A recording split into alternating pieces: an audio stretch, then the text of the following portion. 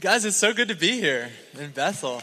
It's funny, I'm so sad that Pastor Marion isn't here, but it takes a lot of pressure off, honestly. Because I guarantee you Stephanie was like the type of mom that like could have put her kids in timeout for like 10 minutes and they cry and then she lets them out in like 30 seconds. But Marion, when he walks in, he has like a cat of nine tails and he aims for the thighs, not the butt. So I'm glad that I'm here and it's going to be so fun to be here. A little bit about myself. For those of you who don't know, I'm a missionary. I'm mainly based in Peru and I have some photos of some kids that we try to reach. And so whenever they show up, so I'm mainly based in Peru, and I've been working on there on and off for a couple years now. And but outside of that, I also over the past 4 years since I first found my calling to God, I've been to over 50 countries, and it's been really a crazy ride. And I've worked in, Southeast Asia, pretty much every continent other than Antarctica, because I think all penguins are Christians, and they probably don't need me out there, so we'll leave them alone. But so it's been just this awesome, crazy ride. And we've done since I've seen you last, I think last time I was here, I was going to lead the world's highest prayer meeting. God gave me a calling to go and to pray, and then he said, do it bigger than it's been done before. So we led the world's highest prayer meeting, and it was a complete success. And we have some photos of that. And so we made it to the top, first of all, so that was fun. We had like a physical representation of God, and we took it to the summit of this mountain, which is the tallest mountain in South America, North America, pretty much everywhere outside of Asia. And so it was super awesome. And through that, a ton of other stuff happened. It turned to this much bigger deal than us just going up to bring this to the top. We ended up rescuing 2 lives. We got hit with the biggest storm that's been there in 10 years, and it was intense. One of the guys was actually one of our friends, and then this other guy was just on a different team. And we ended up having to do both rescues because we were like, God strategically put us at the right spot at the right time, and we kept pushing, and we were the only ones outside of this team from Mexico who also made it to the summit, and they had like tennis shoes on, and no one understood because they're like next level in us. But then on top of that, I got to go. We also raised a ton of money for a community center that works in a trash. They live in like this little trash village, and it was super awesome. That works out to that. And then also on top of that, I've been to Africa twice. And it's crazy. It's only been a year and a half, and I've been teaming up with my dad, and we've been alongside his side as he's been speaking to millions of people. Like, I don't remember, this was one of the crowds, and it's like over 100,000 people alive, and then through radio, it's over 10, 15 million people through all of Africa. And so it's been super awesome. On top of that, living in orphanages and living in some of the worst slums in Africa. And so it's been just this crazy ride, and that's not even it. Like, a bunch of other stuff, like hosted a ton of teams in South America, and just a ton of different stuff. Along with those teams, I got to host like Jesse and Ian, who are also here with me today, and it's super cool to have them. They joined me in November, and they've been with me for the past couple months. And then also here to me today too is my good friend Chris. Chris is this major thrift guy. Like, he goes and like resells from different stores, and he's actually like turned it into a passion and a career.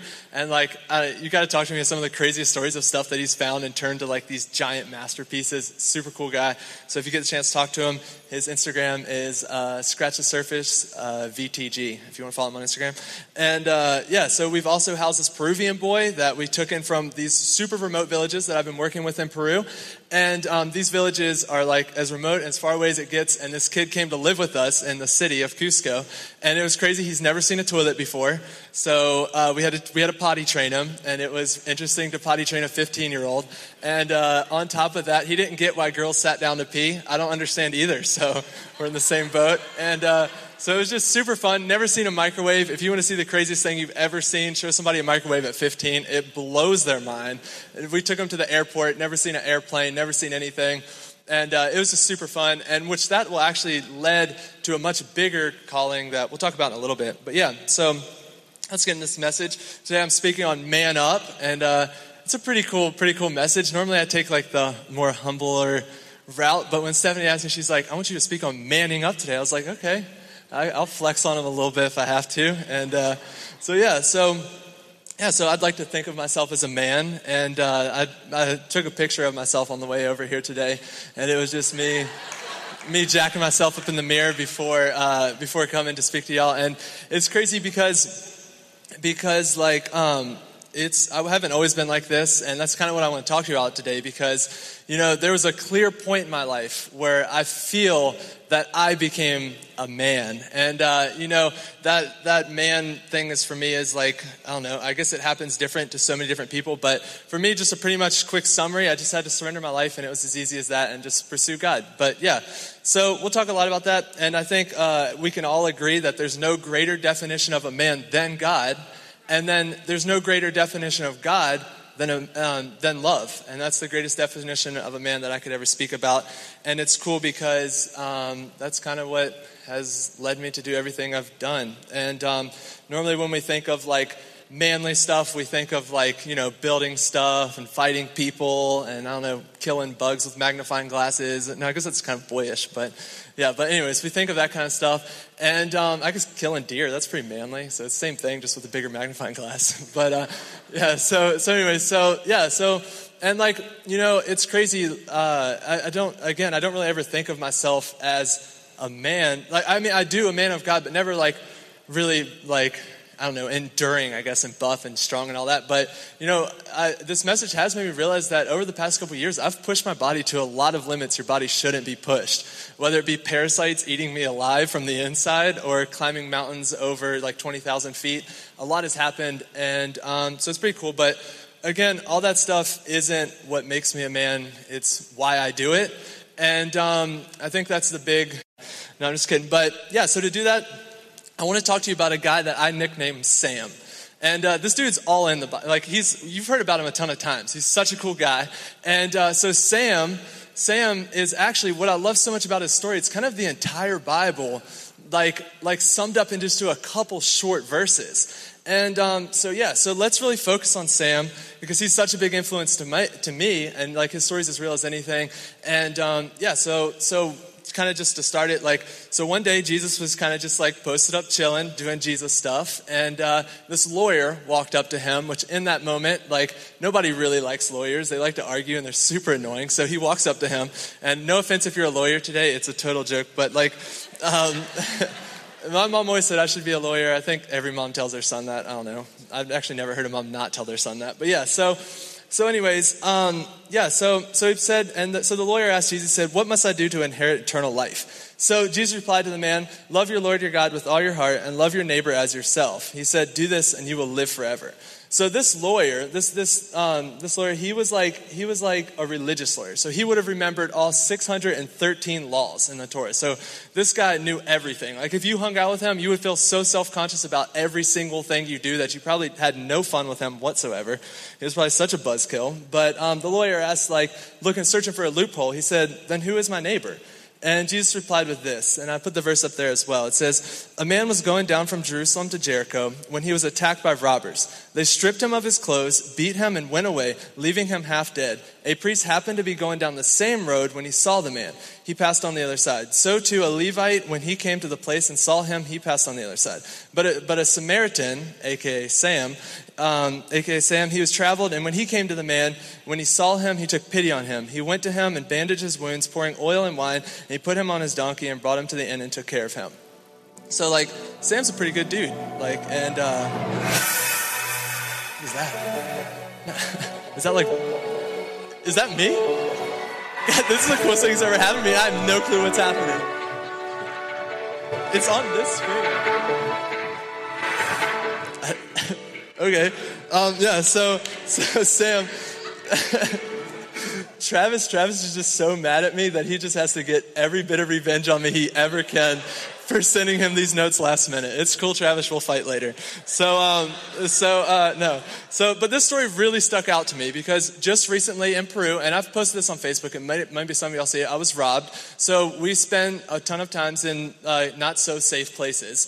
And so I was using photography as a way to minister to people, and it was super cool. I did it the day before, and it was really successful. I just take pictures of people with what they're doing, and take pictures of them if they have a bike, take a picture on the bike, be like, "Hey, follow me on Facebook. I'll send you these photos." So it's a way to approach people, one of the best ways I've ever found.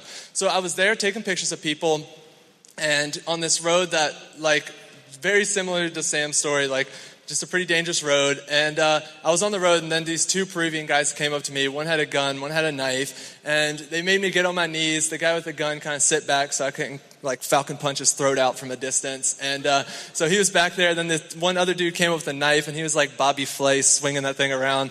I felt like I was like at the Japanese steakhouse, except it wasn't as good of an experience. And he wasn't that good. He did not feed me shrimp, so I did not tip him. But anyway, so he grabbed all of my stuff, and he kind of dipped, and it sucked, but it was a lot of stuff. But, you know, one of the things about that story that kind of like was like a crucial point in like me kind of realizing I've become this man because it was my reaction. Like, I guess I was looking back from my old life to my new life, and I realized I reacted to that pretty well in love, and it's not my love, and it was weird because it's not a natural reaction. And yeah, so what did I do here? I'm going backwards. So this robbery allowed me to really open up my eyes to see the story in like a super unique perspective, and just it kind of made me ask, like, what do Sam and I have in common, and what got Sam to the place that he is today, and so. When I look at that, and I look at the difference between us, it made me started questioning all this stuff. And it started making me so I teamed up with my dad, and we started this investigation process. So this is kind of like our conspiracy. And but it's actually like pretty believable. Like if you saw this on YouTube, you would believe the World Trade Centers fell and it was a hoax. So we started doing, and I have a map up here, and Jerusalem's where the temple was located.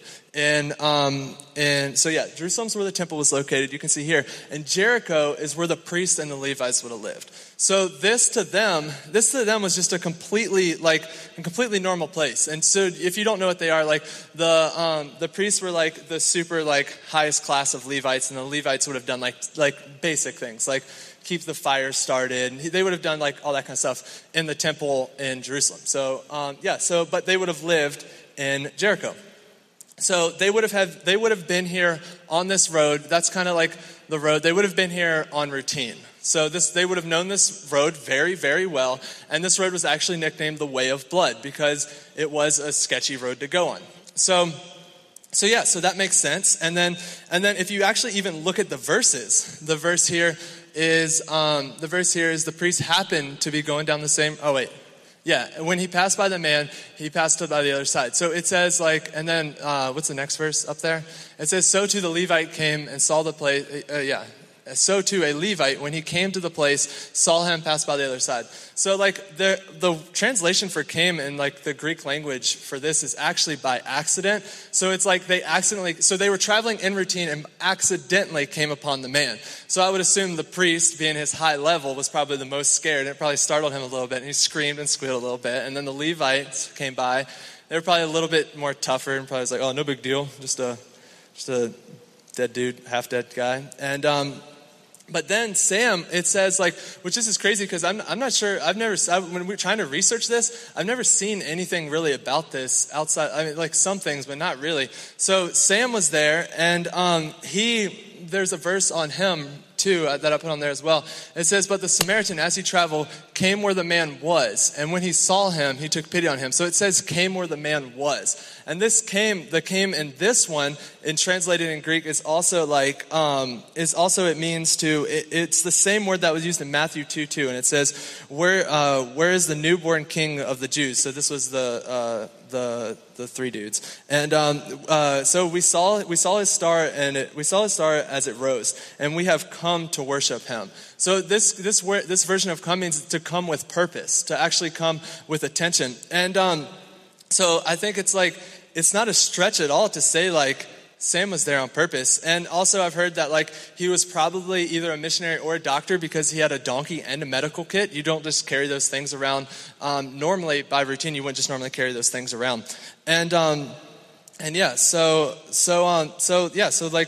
What can we learn by Sam? Because he's this guy, and Jesus told this as a parable, and this parable actually meant a lot to him. And I think the answer, if we just had to make it simple, I think the answer is easy, and it's just by opening up our hearts and just being completely consumed by love. And then also, it's this process takes time. You're not just like Pastor Stephanie was saying this morning. This process, like it's not just something that'll start tomorrow. You're not just going to be all of a sudden where you want to be. It's little baby steps, and I like to call it the Sam formation process. And it's just what the process you're going to have to take. So yeah, so here's the 3 steps. These are just my 3 steps. If you know better steps, I'd love to talk to you about it. But and of course, the 3 steps are to find love, to find people to love, and to find ways to love people. And again, these are the 3 steps to become more like Sam and react with love and just become man up and just pretty much just change the world through impact. And and of course, this love we're talking about is like God's love. It's not your own love. And this is actually one of my shortest points, just to define love. And the process is pretty simple. I know for me it was like over my life, whenever I was at this place where I started searching for love, I'm sure most of us have been there before, and you're out there and you're searching for love and you're like you can't find it and you're never happy as no matter how hard you pursue it. And so finally, like, I realized that like I was searching for the wrong love, and that I was raised with Christian parents and all that kind of stuff. So like, obviously, Jesus was the one that I turned to in these times. And I remember the moment clear as day. I sat down and I was like, God, like I want to be completely consumed by you. I want to surrender your ways. I just want to be filled with love. And I remember that I broke down, and it was just this weird thing, and that's kind of where the whole thing started for me. And it was as simple as just asking and surrendering. And like, so to become like this amazing story that Jesus even preaches about, because he was such a big deal, to become like Sam, the first step is just finding love and just being like consumed by Jesus, as simple as asking. So that's pretty easy. And this point is pretty short, because that's pretty much all there is to it, is just asking. And I think men and women both, we try to put up like a sensitivity level, like we try to be like not enough sensitive sometimes. But yeah, so just surrender yourself, and that's step 1. Easy as that. I'm not even going to touch more on it. Just surrender yourself. Stop acting so childish. Just kidding. But so the next step is finding people to love. So once you're consumed with this love, like again, Pastor Stephanie said today, it's kind of like that thing that I've heard said, and I love saying it. It's like you can't give something you don't have. And so once you have it, you can start to give it. Then you just got to find where to give it. So to me, I think Jesus kind of makes it kind of clear that the people we need to find are mostly located outside of the church, and we have to go to those places. And even in the Bible, it says that go to the roads and the country lanes and compel them to come in so that the house will be full. So I think there's nothing more compelling than love. I know Max Lucado, he said like this awesome quote. He says, "Compassion is the church's best apologetic." He's such a cool guy. I read a lot of his stuff because he really knows a lot about love. But he also says, when our great-grandchildren learn that you lived in a day in which a billion people were hungry and 27,000 people die every day of preventable diseases, how will they gauge your response? And it's like, to me, that's such an awesome quote, because like, that's the truth. That's the reality of right now. There's 27,000 people die every day of preventable diseases, and that's a big reality. But there's stuff that, and of course, we're not just going to go to church right now and solve that. And that's kind of what we're talking about. But he also goes to talk about like how we live in a day where people are cynical of Christians, and people kind of, I don't know what we did wrong, but I don't know, people are not starting to vibe with us as much. So anyway, so I know like sometimes we do have to come at people with a really intelligent response, and we do have to talk about it sometime. We have to talk about like real matters and like real beliefs and have good roots. But I think like he continues to say like when the church argues back with society, I don't know if we get very far. And then he also says, he noted that nothing convinces people of our Lord better than to live like he lived. We cannot live like he did. Well, we cannot live like he lived without being compassionate. And so like I know like someone that actually I talk about a lot in this message, and like he's a big thing of mine, is Bob Goff. And I don't know, he came out with this new book called Everybody Always. Such an amazing book. Like, everybody needs to buy that book after this. But he also says there's no greater theology than love. And so I think as a church, as being here today, if I was speaking this somewhere outside of the church, I would say differently. But I do want to encourage the church that this is something that we together can team up with, and we can start changing. And and to love, So in order to love these people, in order to have this new love, we have to see it. And so I heard this story one time of this guy. He wanted like this dream vehicle. So he wanted a Volkswagen bus. And so his whole life he wanted to pursue, and he wanted to get this Volkswagen bus. Like it was his like only goal in life. So at the time he was like, nobody has a Volkswagen bus. Like if I get this Volkswagen bus, I'm going to be the coolest guy ever. Like nobody in my community has it. So he worked really hard, and he actually got the bus. And like I'm telling it a little bit different than his story, but so he actually got the bus. And once he did, he said he notices these buses everywhere. And it's kind of like that's kind of how love works. I know for me, okay, so I went to Washington, D.C. like all of the time when I was younger. And my uncle lived there, and sorry, my shoe's coming undone. But my uncle lived there, and so we went to D.C. all the time. And I never saw a single homeless person. So one time we did an outreach in Washington, D.C., and ever since then, we did outreach to homeless people. Ever since then, I've seen homeless people on every single corner of Washington, D.C., and no matter what, they can't hide from me, and I see them every single time. And like, that works in so many scenarios in our life. Like I know, so I've hitchhiked a lot of places now. I think I've hitchhiked from Peru up to almost America at this point, through, I think, almost every continent. I love to hitchhike.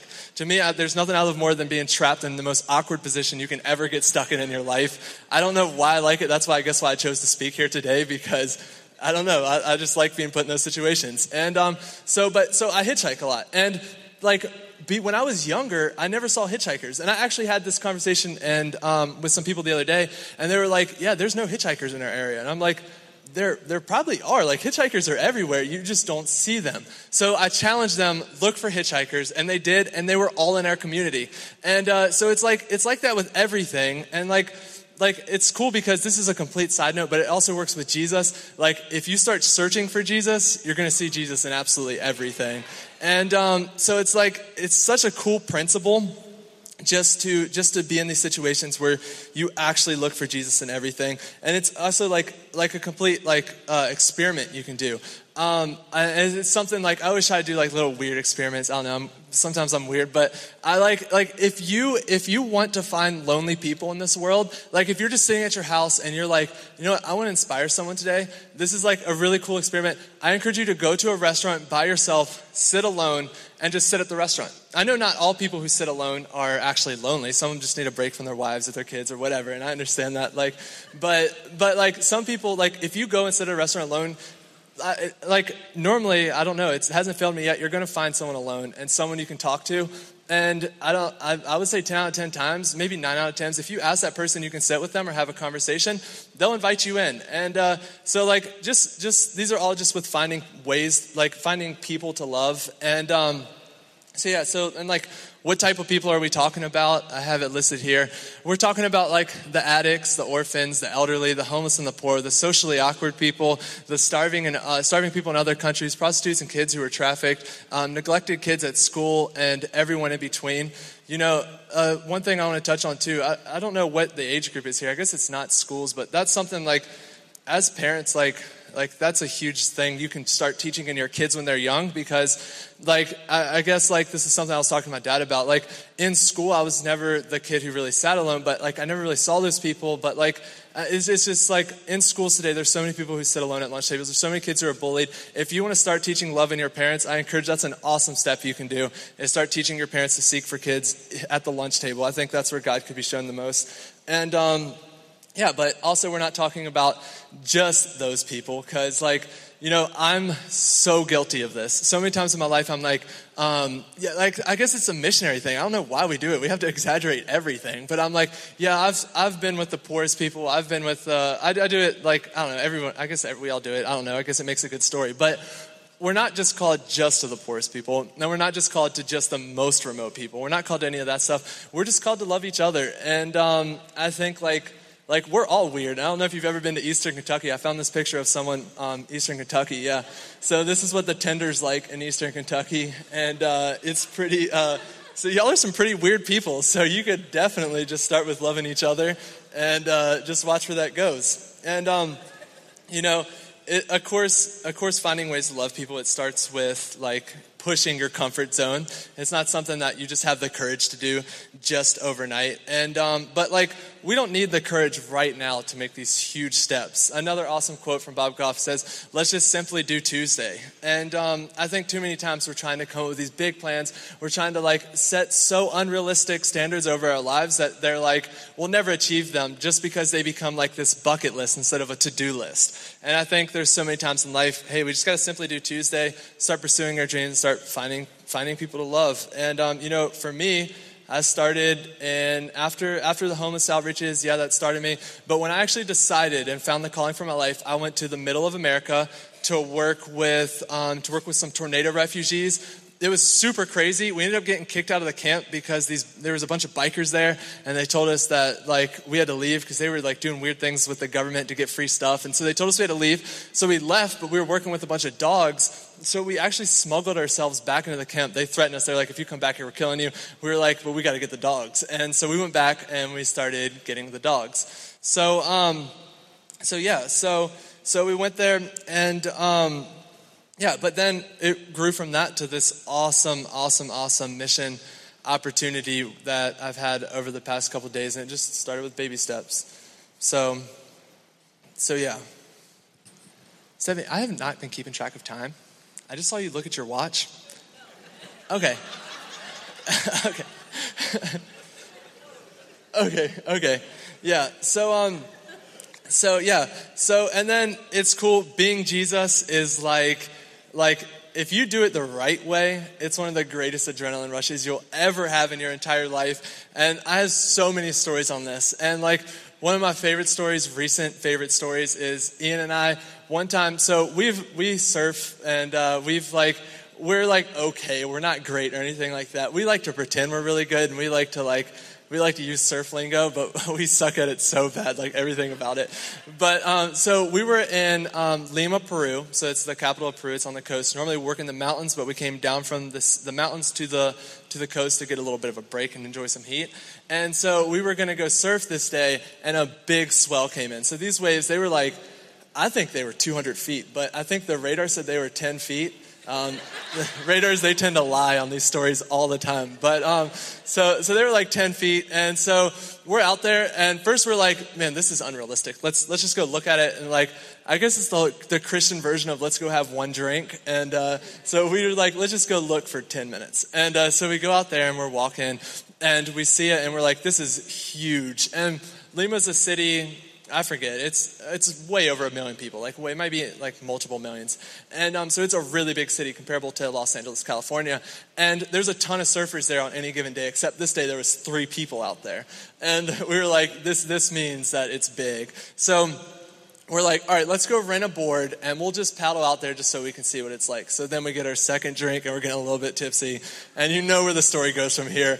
But so then we go out there, we're paddling out there to the waves. These waves are huge. I know I over-exaggerated with 200 feet, but they were at least 198. And they were breaking so heavy. It was way outside of our comfort zone. But I remember looking at Ian, and I was like, Ian, God calls us to push ourselves into these situations. And I was like, look, we got to man up. It's not going to kill us. I think you thought it was going to kill you, and I kind of did too. But anyways, so we rent the boards. This guy's like, oh, are you experts? We're like, yeah, we're experts. You can't tell by my surfer bod and my long hair. And so anyway, so we rent these boards. We start piling out. These waves are huge. We both almost drowned. But that's not. We did great. We did good for what we were. And but that's not the more the. So anyways, the only reason I brought that story up is because it's finding people to love, and that's kind of like taking action and finding.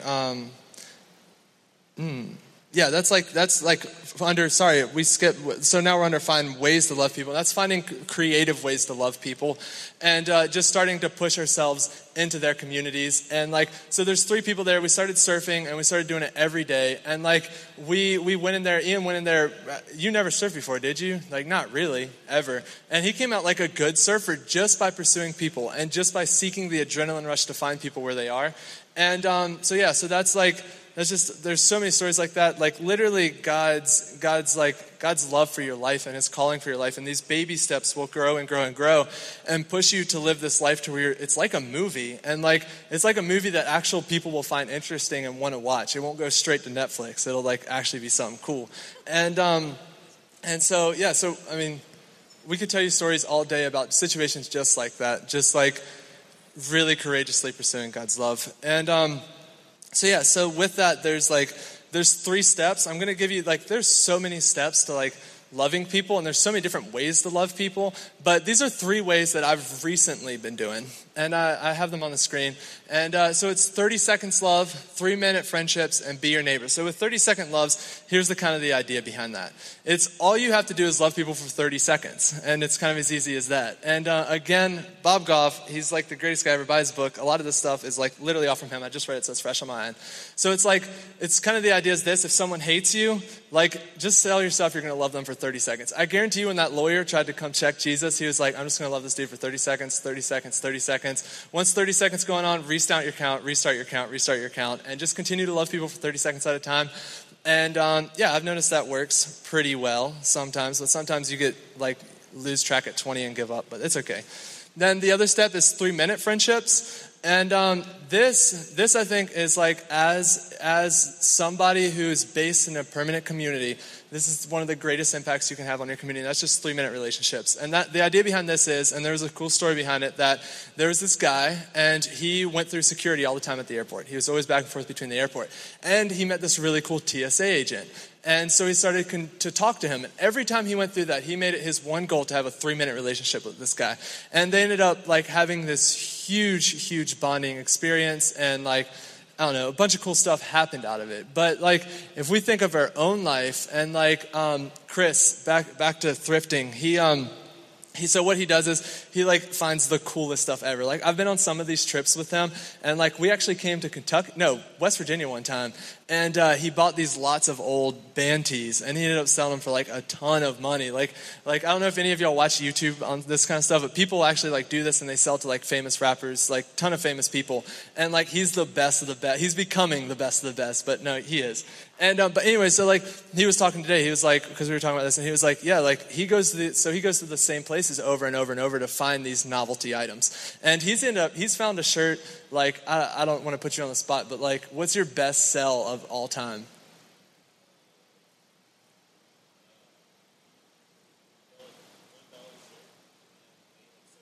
Yeah, he bought a $1 shirt and made $700 off of a $1 shirt. And so it's so cool what he's doing. But he was talking, he was I go to the same stores every single day. My 3-minute relationships could be the people that check me out at Goodwills and stuff like that. And it's cool because that's all of our lives. That's somewhere he's at often. I know in my own life, I don't know, there's places I'd like to be more like Buffalo Wild Wings and stuff, but reality is I'm normally just eating Sheetz. Or do they have Sheetz here? They're a big gas station. But anyways, if you go to the same gas station, let's say you're in work and you take a lunch break, the idea is just have a 3-minute relationship with somebody. It's a long-term relationship, but it only lasts 3 minutes at a time. And the other thing is simply being your neighbor. And this idea is kind of we were talking about, we have a friend, and I'm giving you real life examples, but we have a friend who's so good at this. He's talked to so many people over his life. He can come up to somebody, he's what are you good at? And they'll say oh, I'm professional ice skating. And he'll start naming he probably could start naming off ice skating moves because he's talked to so many people and been so passionate about everybody else's calling and being them and actually being interested in them and pursuing what they want to pursue that he knows so much about everything. So he'll go to people and no one I've ever seen in my life can go up to a stranger and have a conversation like he can, because with everyone he pursues to be like them, to invest in them, and just to straight up do what they like to do. And so that works so much with us. I mean, if there's someone if you have a friend that really likes to, let's just use tennis. Tennis is cool. We recently got into tennis and it's been super fun. And but so if you want to play tennis, if you have a friend who plays tennis, just go ask your friend to go play with him and just show him love through that. We all have different love languages. My love is quality time. So I really like to spend time with people. So please spend all your time with me and give me all the attention. But yeah. So I love that idea of just the loving people for 30 seconds time. That works when people harm you. I love the idea of 3-minute relationships. That works every day. And I love the idea of just being your neighbor because that gives you some of the craziest stories. It gives you abilities. It gives you a ton of different stuff. And yeah. So that's kind of like the process I've taken to really, really, really become like this, what I feel to be a man. And it just started with baby steps, just like I've talked about today. So now it's actually progressed into we have big plans. So like all these baby steps led to big steps, which led to us running, which actually led to like a destination, something we can see. So last time I spoke with y'all, like I felt like a baby then. It's only been a year and a half, and before that it was only a year and a half. But so it's been 3 years, maybe 4 years total. I've been working in Peru. And in missions, I guess. And so I was working in super remote villages. So we hike up to these super remote places, and we build these new trails to reach these people that nobody's ever reached. And we showed up to the people like we were the first people that they've ever seen outside of like their community. They didn't even know there was outsiders. Since I talked to y'all last week, we even met this man, and he started speaking to us. And he knew there was Quechua. I mean, so they all speak Quechua, but he also knew there was Spanish. So he started speaking to us in Spanish, and we started talking to him, and then he found out that we speak English, and he was blown away. He didn't even know there was other languages on this earth. He thought the only languages were Quechua and Spanish. So these people are completely cut off from all community, all outside world. So anyway, so that's what I did when I came here last time. Now we're growing that into a bigger plan. And so I recently I heard someone say build a kingdom, not a castle. And so it's kind of pushed me to push myself farther than what I've been doing recently. And so we've been trying to work with Jesse and Ian and a lot, and trying to really build a future company. And this is actually the second time I've only told anybody about this, and it's not released yet, so it'll be released later. And I'm not sure. I don't think we've even talked about this. Have we, Pastor Stephanie? Yeah. So we got last night.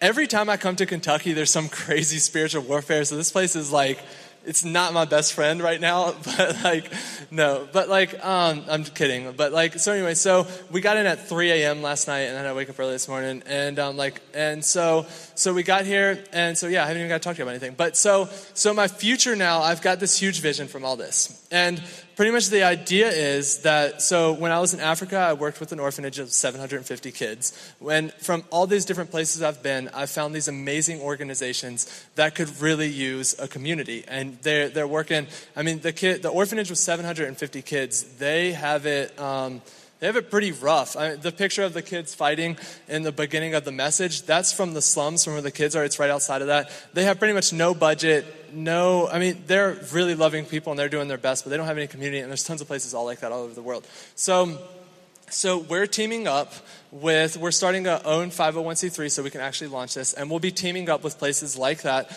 We'll be starting a community center in Cusco, Peru. So this community center will actually be, of course it will work locally into the inner city kids, but it'll mainly be to house kids from the very, very, very remote villages. So the kids like Benjamin, who's never once seen a toilet, and we had a potty train. So our full-time job will be potty training 15-year-olds, I guess. And so they're going to come down from the villages and live with us, and we're going to give them opportunity to succeed in life, whether it be going back to their villages and creating a more sustainable life. I was working in a school recently, and I think over 80% or 50%, some percent over 1% is of their kids are getting really, really sick. And it's because they have no nutrition. They're so malnourished. I can't speak English since being back, so Spanish is my new thing, but I can't speak that either, so I just can't speak. But so being back, and so they're really sick. So teaching them how to better have more balanced diet, teaching them how to plant crops, teaching them agriculture, teaching them all that stuff for their cities, or if they want to take that to real life experience, teaching them to actually real life skills using right now we live in an awesome age where there's websites like Skillshare and Brilliant and like all these other awesome companies that you can actually train people to learn anything they want to learn in life. So we'll actually be training them if they want to have traits in photography, if they want to have traits in any of this stuff.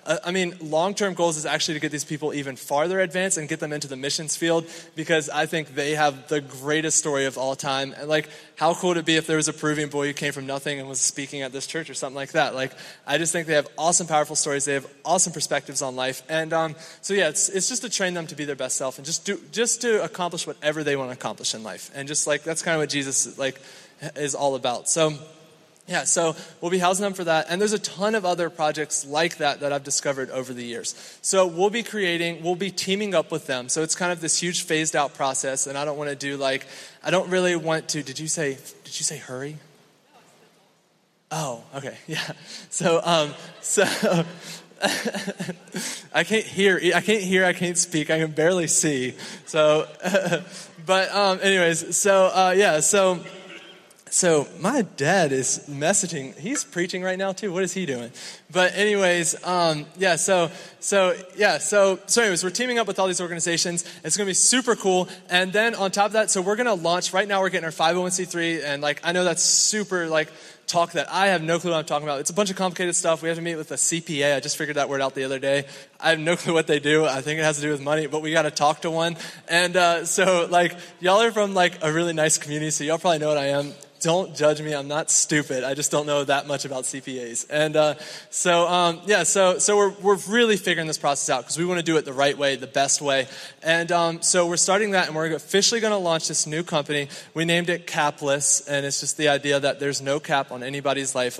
We can dream without limits. There's no we can raise the bar as high as we want to raise it and all this other stuff. And so we're going to launch it, try to launch it in 2019. So we're going to have all this process down, then we can officially launch it. So that's kind of the phase one, is just teaming up with different companies and kind of using it as a way to create community centers. And there's another phase where we'll actually be building a community center. Right now, there's this huge gap in Christians. So you can go to missionaries, you can go to YWAM, you can go to all these organizations, and they these Christian missionary schools. And that's what I went to, YWAM, and I'm absolutely in love with YWAM. So we'd even want to team up with them if we could. And so when the kids come out of those organizations, they can team up with us and come live on a community base. And we'll have this base, I want it to be the coolest base of all time, like a dirt bike track through the building, like a slip and slide. I don't know, if somebody comes to me and they're like, we want to put a slip and slide in our room, I'm going to be like, you better put that slip and slide in your room, but do it way bigger than you have planned.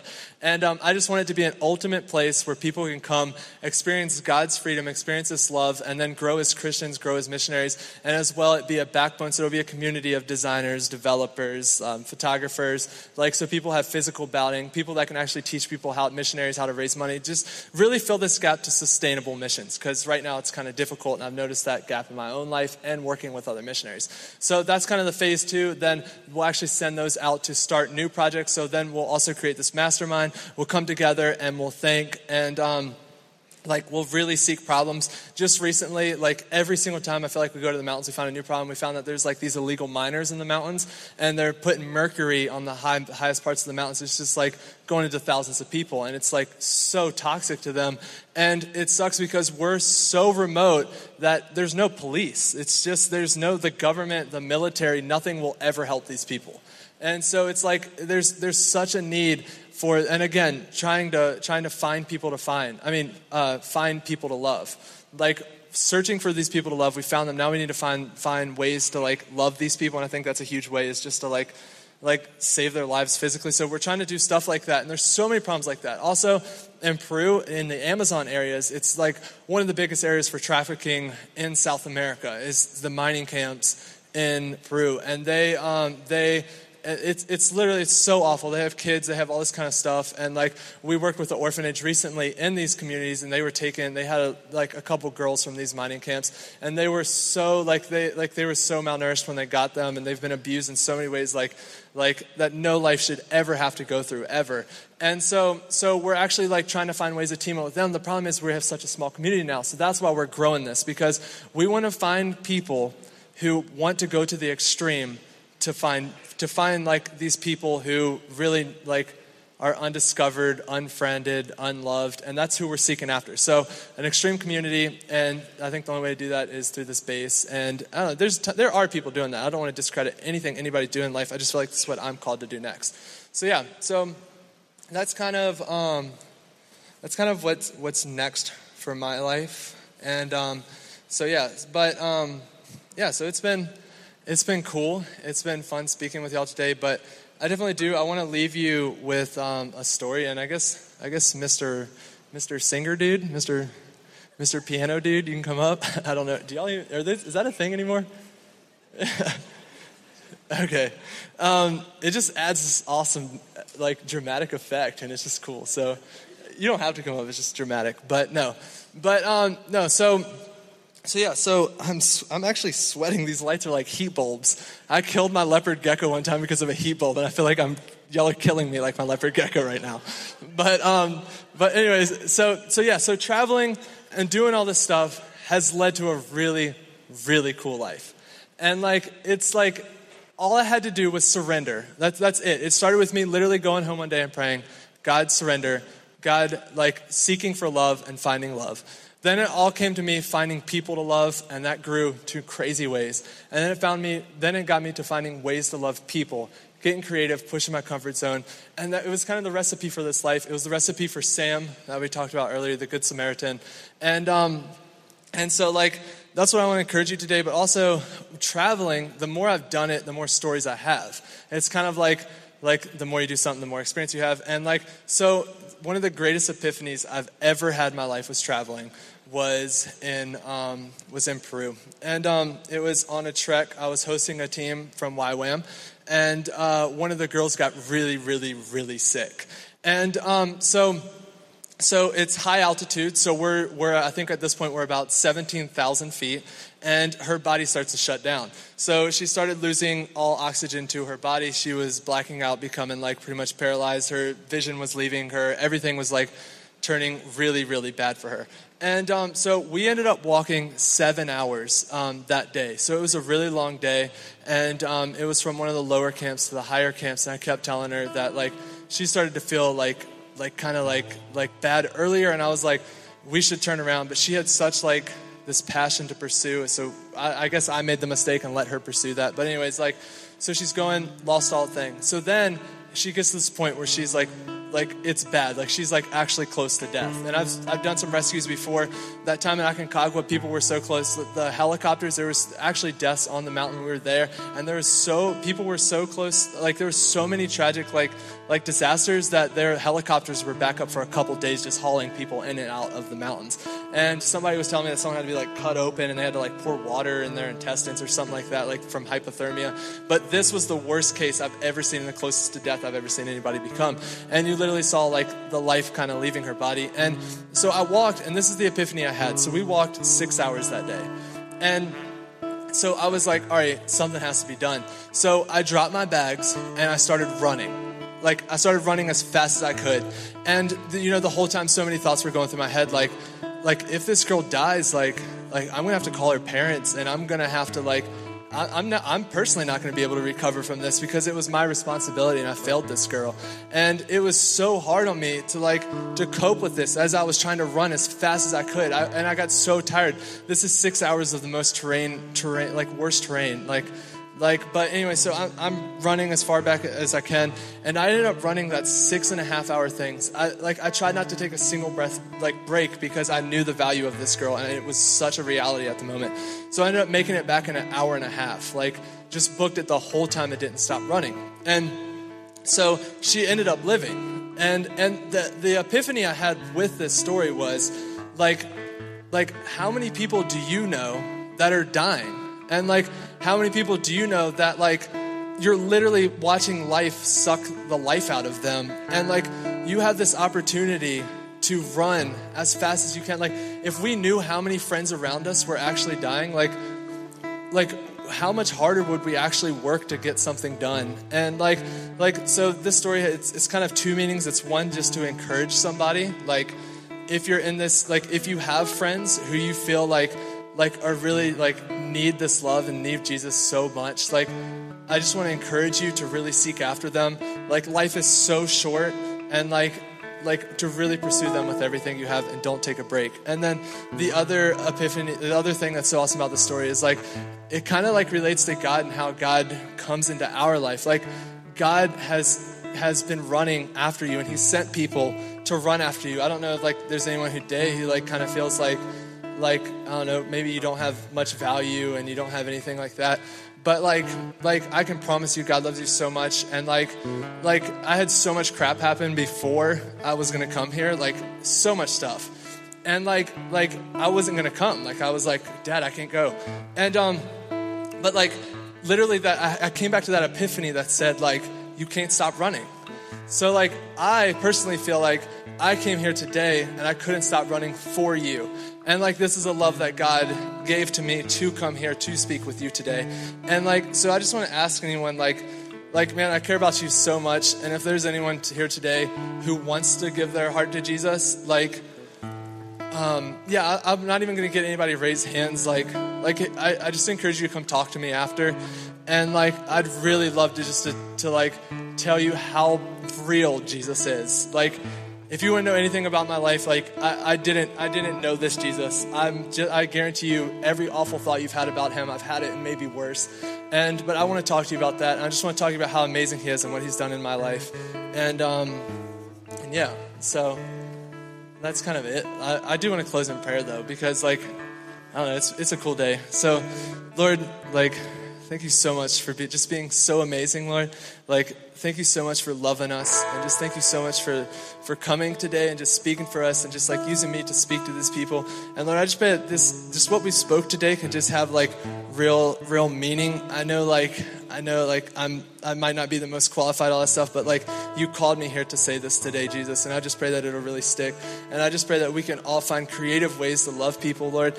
Give us courage to pursue these baby steps and just like create this life of like crazy adventure that you've called us into. Each and every one of us is called to something so much bigger than we can imagine. And so I just pray that, that you can just give us the courage to pursue just every single day, just to pursue Tuesday.